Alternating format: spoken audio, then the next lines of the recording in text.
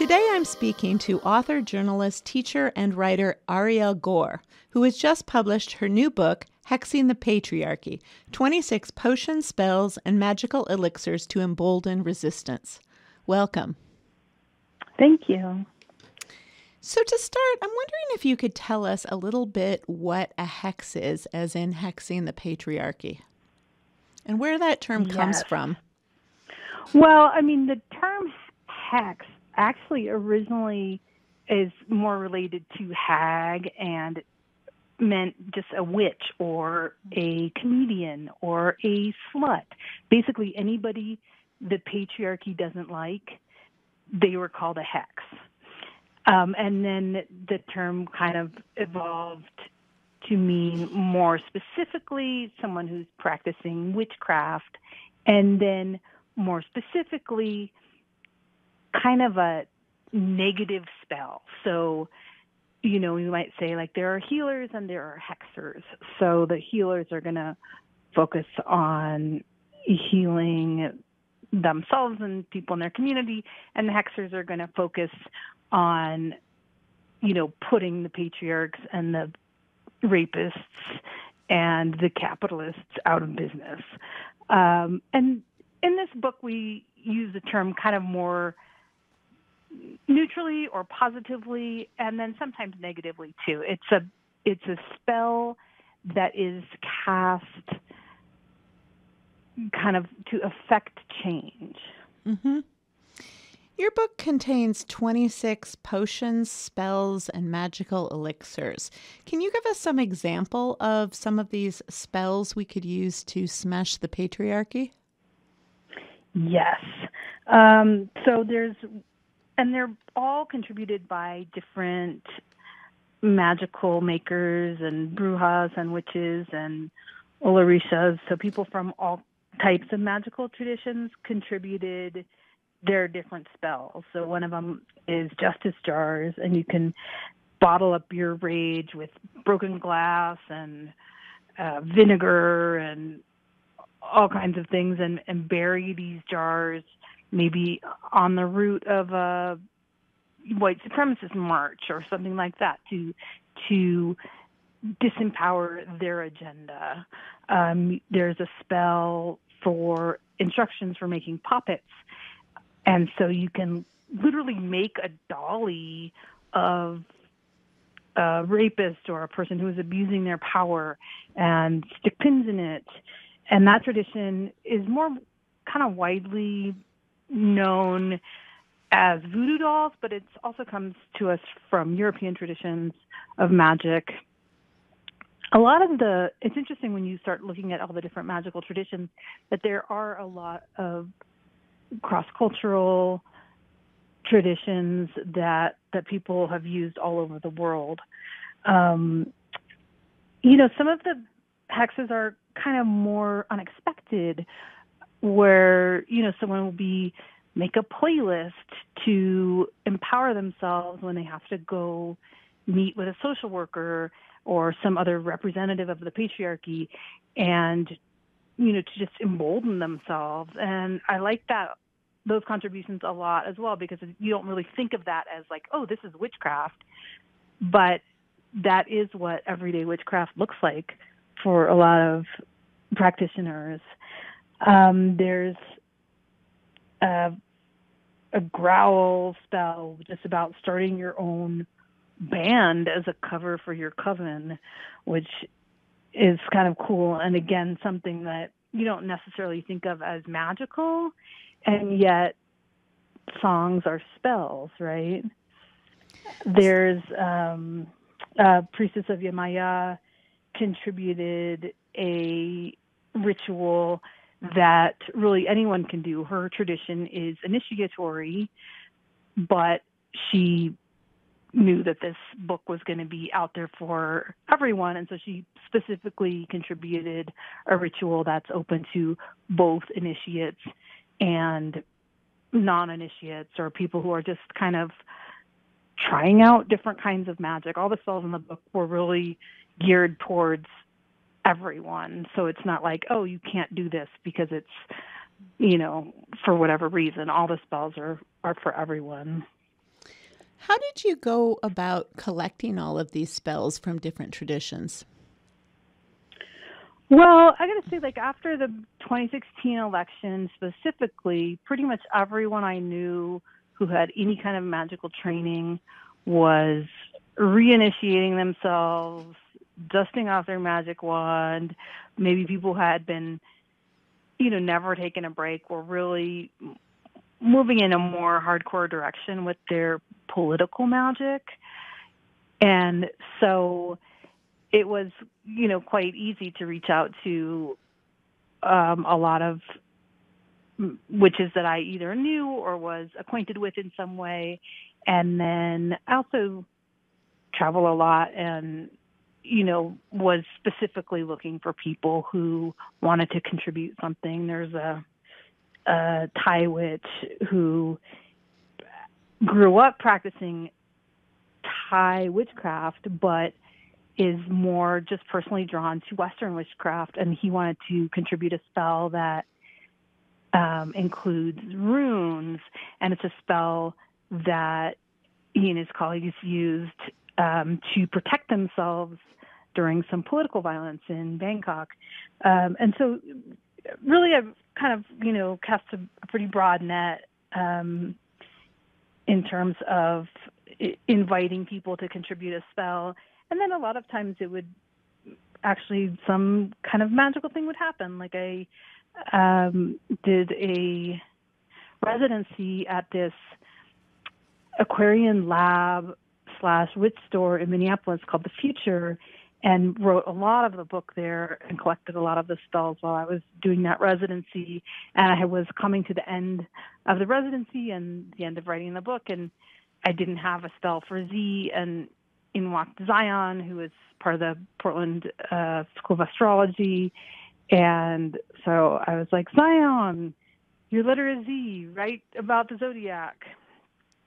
So coincidence and research and just talking to all the witches that I knew who were really amping up their practice to do some social justice work. So I want to talk a little bit about hexing and its association with curses. So I have heard it said that if you curse somebody or you put a curse on somebody, the power of that will come back to you. Either I've heard 3 times, I've heard 100 times.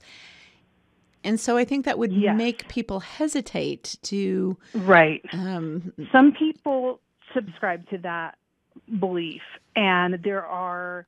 Throughout the hexes in the book and the spells in the book, there's sometimes a reference to that. Like, if you believe in that, don't hex a specific person, but rather an ideology.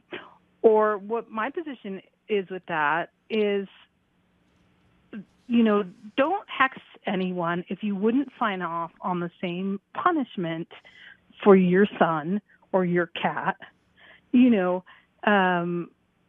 It's not going to, if you say, like, I'm binding rapists, well, it's only going to come back to you if you're starting to abuse your power, and then you will be bound from that maybe. So it's something I don't really worry about, and in my experience, it's not true. But of course, you do want to be careful about just kind of willy-nilly hexing your roommate who you're mad at for, taking the cap off the toothpaste or something.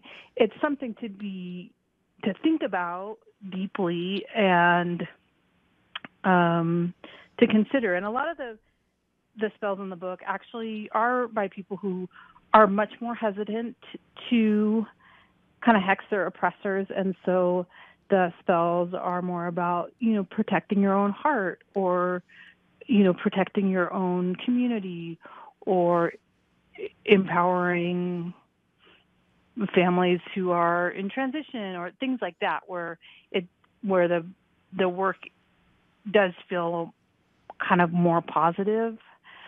But, it's also true that throughout history, people have survived by sometimes hexing their oppressors.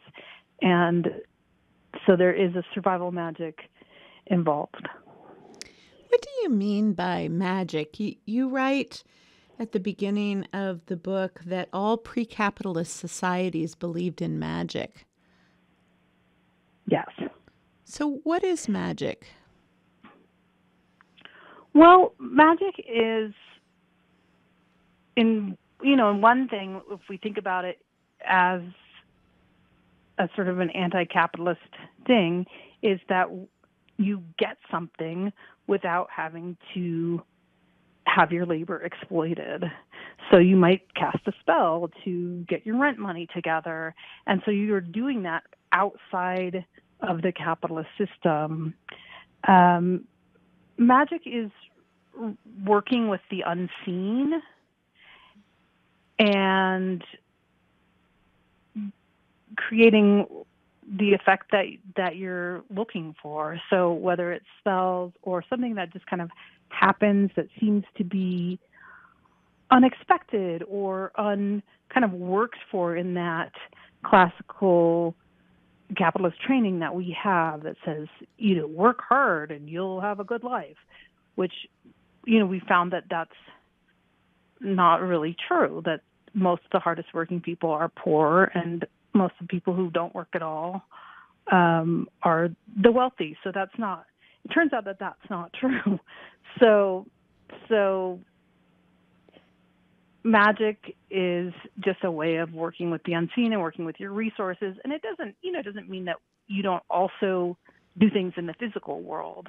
So you might cast a spell of protection around yourself and your fellow street protesters, and you will still go out and do your street protest, or you will still go to court on behalf of people more marginalized than yourself. So you're still doing work in the seen world, but it's being kind of bolstered by this energetic focus. I think of magic as a way of focusing personal power for the greater good. How did you get started doing magic? Would you talk a little bit about your journey, how you discovered this? Yeah, I was brought up by my stepdad was a excommunicated Catholic priest who saw his spirituality as very much aligned with social justice issues. And so that was my background, was that politics and kind of lefty politics and spirituality were friends. And a lot of my friends and colleagues didn't grow up with that. They grew up with religion equals, someone trying to control you and someone trying to take away your spiritual authority. And so that was never my association with the spiritual world. But I initiated myself as a witch when I was 21. I was a single mom. I was surviving on welfare. It was the middle of the Family Values Campaign. Family court was making my life living hell. And so there was all these factors that I felt like I had no control over. And I was just learning about feminism, and feminism pretty much led me directly to witchcraft. And it was a way of taking that power back. I mean, the cool thing about magic and witchcraft, and I want to say that, you don't have to believe or anything new to practice magic. You don't have to renounce your other religious affiliations to practice magic. But with witchcraft or any type of magic, there's always something you can do. So, if you need to get your rent money together, there's a spell for that. If you need to psych yourself up for, walking into a situation where what the patriarchy's doing to you, what their tactic is to rob you of your confidence and your sense of worth, you can build that back up. And so that was really appealing to me, as opposed to a more kind of hierarchical religion that would say, if you follow these rules and basically smile in the face of your own oppression, maybe you'll go to heaven someday. And so that worldview didn't work for me at all. And what worked for me was really learning how to focus energy and, number one, transcend my own training as a, white, person living on occupied land, as a person who was trained to believe that capitalism was going to do something for me.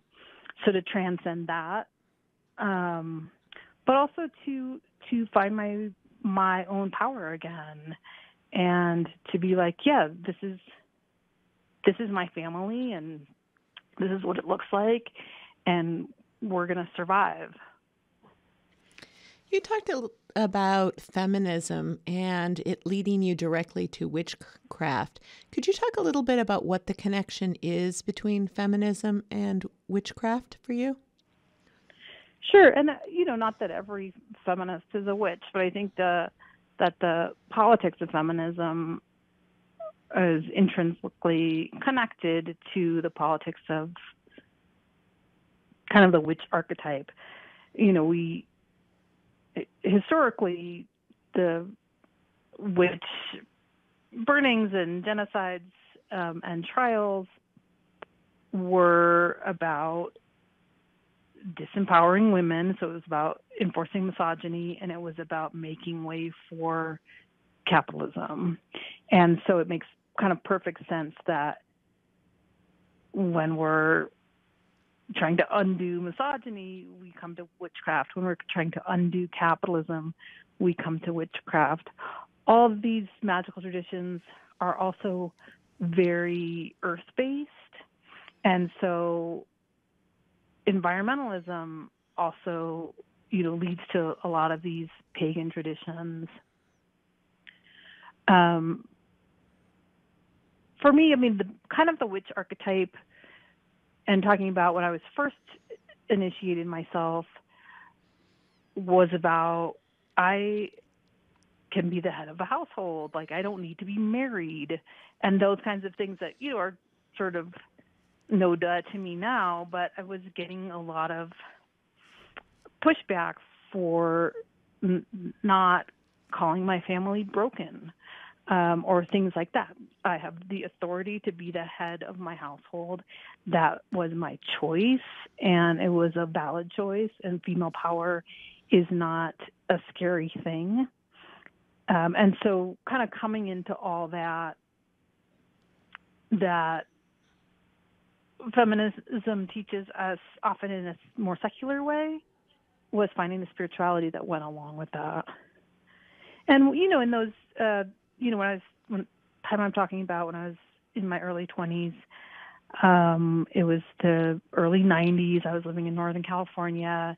And so there was a community of kind of eco-feminist witches. And it was very easy to find people practicing witchcraft, to find like women in spirituality conferences, or, the Mother Peace Tarot. All that was kind of going on in my geographical community. And even though I was fairly introverted and didn't, move in these large circles, the resources were there. And so that was really helpful to me. And then later, I moved back down to the Bay Area, where I was from originally, and the magic that I came into contact there was tended to be more Orisha-based, and was much more from a West African origin, And then in later years, I lived in Portland, where people were practicing more European-based mysteries. And then even more recently, I started getting into spiritualism, which is an American tradition that started in the 1840s here in the U.S. So that's something that more of my immediate ancestors were part of. And so, if you think of like your grandma with her Ouija board, or people doing seances, and a lot of them actually identified as Christians, but these were magical traditions that they were involved in. You talk about magic as not just about influencing physical realities or outcomes, but also about retrieving the energy that patriarchy has taken from us. How does magic or magical spells help us to take our energy back? Well, if our training in patriarchy, or in the globalism in general, is if you're not making money, you're not good enough. If we don't, if capitalism doesn't say you're good enough, you're not good enough. And so we get in the habit, I think, a lot of times of handing our power over to those ideas. And that's part of the scam. And so I think a huge part of witchcraft and magic in general is about reclaiming that power and refusing to hand our power off indiscriminately. And so a lot of the spells in the book, like you were talking about, hexing, and that some people do feel uncomfortable with it, and that's fine. And it's okay to examine, well, where is that discomfort coming from? Is it coming from the patriarchy? Is it something I need to let go of? Or am I just uncomfortable with hexing magic? And if you are just uncomfortable with it, it's absolutely not required. But these things where you're reclaiming your own power and kind of refocusing in your own spiritual authority are so important. I mean, even if, how when you walk into a meeting, if you're walking in feeling incredibly confident, that has a magical effect. It changes the dynamic in an unseen way. Whereas if you're walking into a meeting thinking, oh my gosh, I'm as ugly as they've told me, I'm overweight, and that's bad. And all the sort of negative things that are pushed on us to get us into a kind of already defeated state when we walk in. And I just feel like magic has helped me tremendously with shifting my internal power, which just shifts the energy in the room. It doesn't mean that I necessarily prevail in every circumstance, but it certainly increases my chances of prevailing if I am controlling the energy around me, if that makes sense. Mm-hmm. One last question. You describe writing as your go-to conjure method, and you also talk about the ways in which you work with hidden worlds involving use of language, music, and symbolism. Could you talk a little bit about how these are ways to conjure magic? Yes, I mean, I think that writing can be a spell. I mean, I wrote a novel called We Were Witches, in which I consciously kind of went back. It's like half memoir, half novel, and I consciously went back to a lot of different scenes in my own history and kind of gave my character more power, or maybe gave my character more of a witness. So it wasn't like in the story, the bad things didn't happen, but I maybe let the moon wink at me when they were happening, or something like that in the story. And so by doing that, I kind of created a spell that went back into all those scenes and kind of took back whatever energy or power that I had left there. That was my idea. And I felt like it worked. So you were rewriting your past. Yeah. And so, and it was a very healing thing for me to do. In other ways, I'll often use more of the unseen sort of to get me ideas. Like I'll use tarot cards to plot a story or to find out what happens to a character next. Or I use a lot of automatic rating techniques. There's one technique in the book that is under the letter I, under infinite intelligence, and that's a very spiritualist exercise for contacting people who have passed on. So whether it's your own ancestors or someone else, and using techniques like that to talk about a writing project or to learn stories that maybe somebody who's passed on would like to see told. I teach a magical writing class, and one of the writers in that class currently was talking about, I am a writer, I am an artist because of my ancestors who couldn't do that. And I thought that was a cool way to think about it. So it's not like she's telling their stories exactly, but the fact that she has the emotional and social opportunity to be a writer is partly she sees that as a tribute to her ancestors who didn't have that opportunity. So I think there's kind of a million ways to work with magic as a writer or as an artist. And honestly, as a writer, I need magic. The publishing industry is so harsh, and the world I live in is often so anti-artist that I seriously need magic to just keep being a working writer. What do you hope people will take away from reading this book? Well, I hope that they will hex the patriarchy and we will get rid of the system once and for all. I also think that it's just really healing to be able to do something. A lot of us, if these political times are causing us to be depressed, or maybe we used to be more street protesters and now we're kind of at home with the curtains drawn. And what can we do to kind of